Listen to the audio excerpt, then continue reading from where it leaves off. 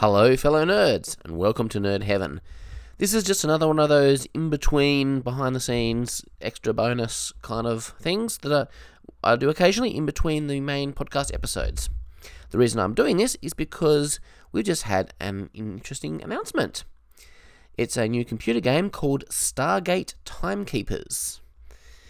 Now, there's been an interesting history of the Stargate franchise in terms of video games. There's been a lot of failed projects that have started but haven't properly got off the ground, and I don't think anything's really ever been released other than a couple of mobile games.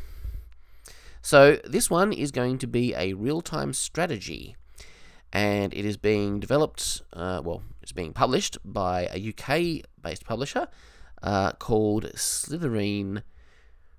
I'm assuming that is a bit of a Harry Potter reference to the Slytherin house, but they've added an E, so it's Slitherine. Of course, there could be no connection at all. I really don't know. So, yeah, Stargate Timekeepers. Now, the name is interesting. It kind of suggests to me that maybe there's going to be some time manipulation or time travel involved in the story, which could be interesting. Stargate has certainly done a lot of stuff with time over the years.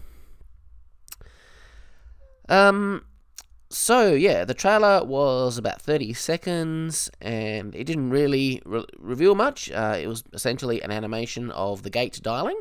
Now, a lot has been said about this trailer, because at the end when the gate opens, it does not have the proper sound effect for the gate engaging and the wormhole opening up.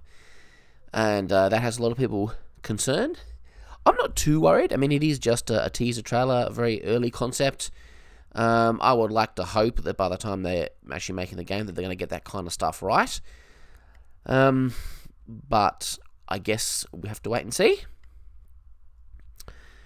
Now, in terms of the story, we're told that it follows Commander Eva McCain and her team as they go on adventures, and it's going to be following on from the SG-1 episode Lost City. It's going to be very much related to the battle with Anubis over Antarctica. And that sounds like a great starting off point for a game, I think. Lost City really was the highlight, I think, for SG-1. Like, that was its peak. So I think it's a good starting off launching point to continue exploring things from there. And I think it's interesting to just pick a new team. It means that they can develop their own characters. They don't have to pay massive bucks to try and get people like Richard Dean Anderson and Amanda Tapping and Michael Shanks and Christopher Judge, all them. They can cast brand new actors in these roles. I think this concept will also work quite well in terms of the genre, which is real-time strategy. Now, when I think of real-time strategy, I think of games like Age of Empires and the old original Warcraft, where you've got your little people and you click on them and they say, yes, sir, and you give them an instruction like, chop wood over here on this forest or attack this person. And they say, yes, sir, and off they go. I don't know if that's really what real-time strategies are these days. Obviously, they're going to be a lot more 3D and all that kind of stuff. But I do think, an SG team lends itself quite well to that. Please excuse my phone. Because you've got your 4 characters. You can click on each one. You can give them an instruction, what to do. It may be, if you're in combat, then, you instruct them to fight. But there's a lot of other things. You could instruct, your Daniel-like character to investigate some ruins or all sorts of things. So I think there's a lot of possibilities that they could design into this thing. So what I'm really hoping from it is a good story. I want to see some really good writing, some ongoing character development for these new characters. I want them to become fleshed out and just as real to me as, Jack and Sam and Daniel and Teal'c. And if they get some good writers on board this project, I think that is definitely a possibility. Obviously, you would want some entertaining gameplay to go along with that, because it's not just a TV show or a book. It is a game. It is meant to be interactive. But yeah, for me, the story and the writing and the characters are a huge part of it. I go to games for story.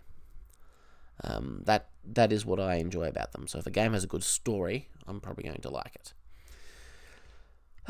Yeah, so that is kind of all we know about it so far.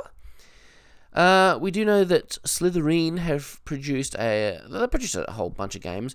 One of them is a Battlestar Galactica game, and I had a quick look at some gameplay of that on YouTube, and it looks pretty slick. So I think these guys could pull this off, and I'll be very interested to see more about this project as time goes on. Will I be able to play it? Well, that depends if they're willing to support, the old basic onboard Intel graphics card, because that's what we've got in our laptop. Or if they're willing to support Linux. Those are my two options for playing PC games. I don't play much PC games. And they're not going to put out a PlayStation 3 version, even if they do decide to support consoles. But yeah, very interesting times. I'll be keen to learn more about Stargate Timekeepers as further information is released. I'll catch you on Monday for the next proper episode of the podcast, where we'll be talking about the next episode of Stargate Universe. Catch you then. Live long and prosper. Make it so.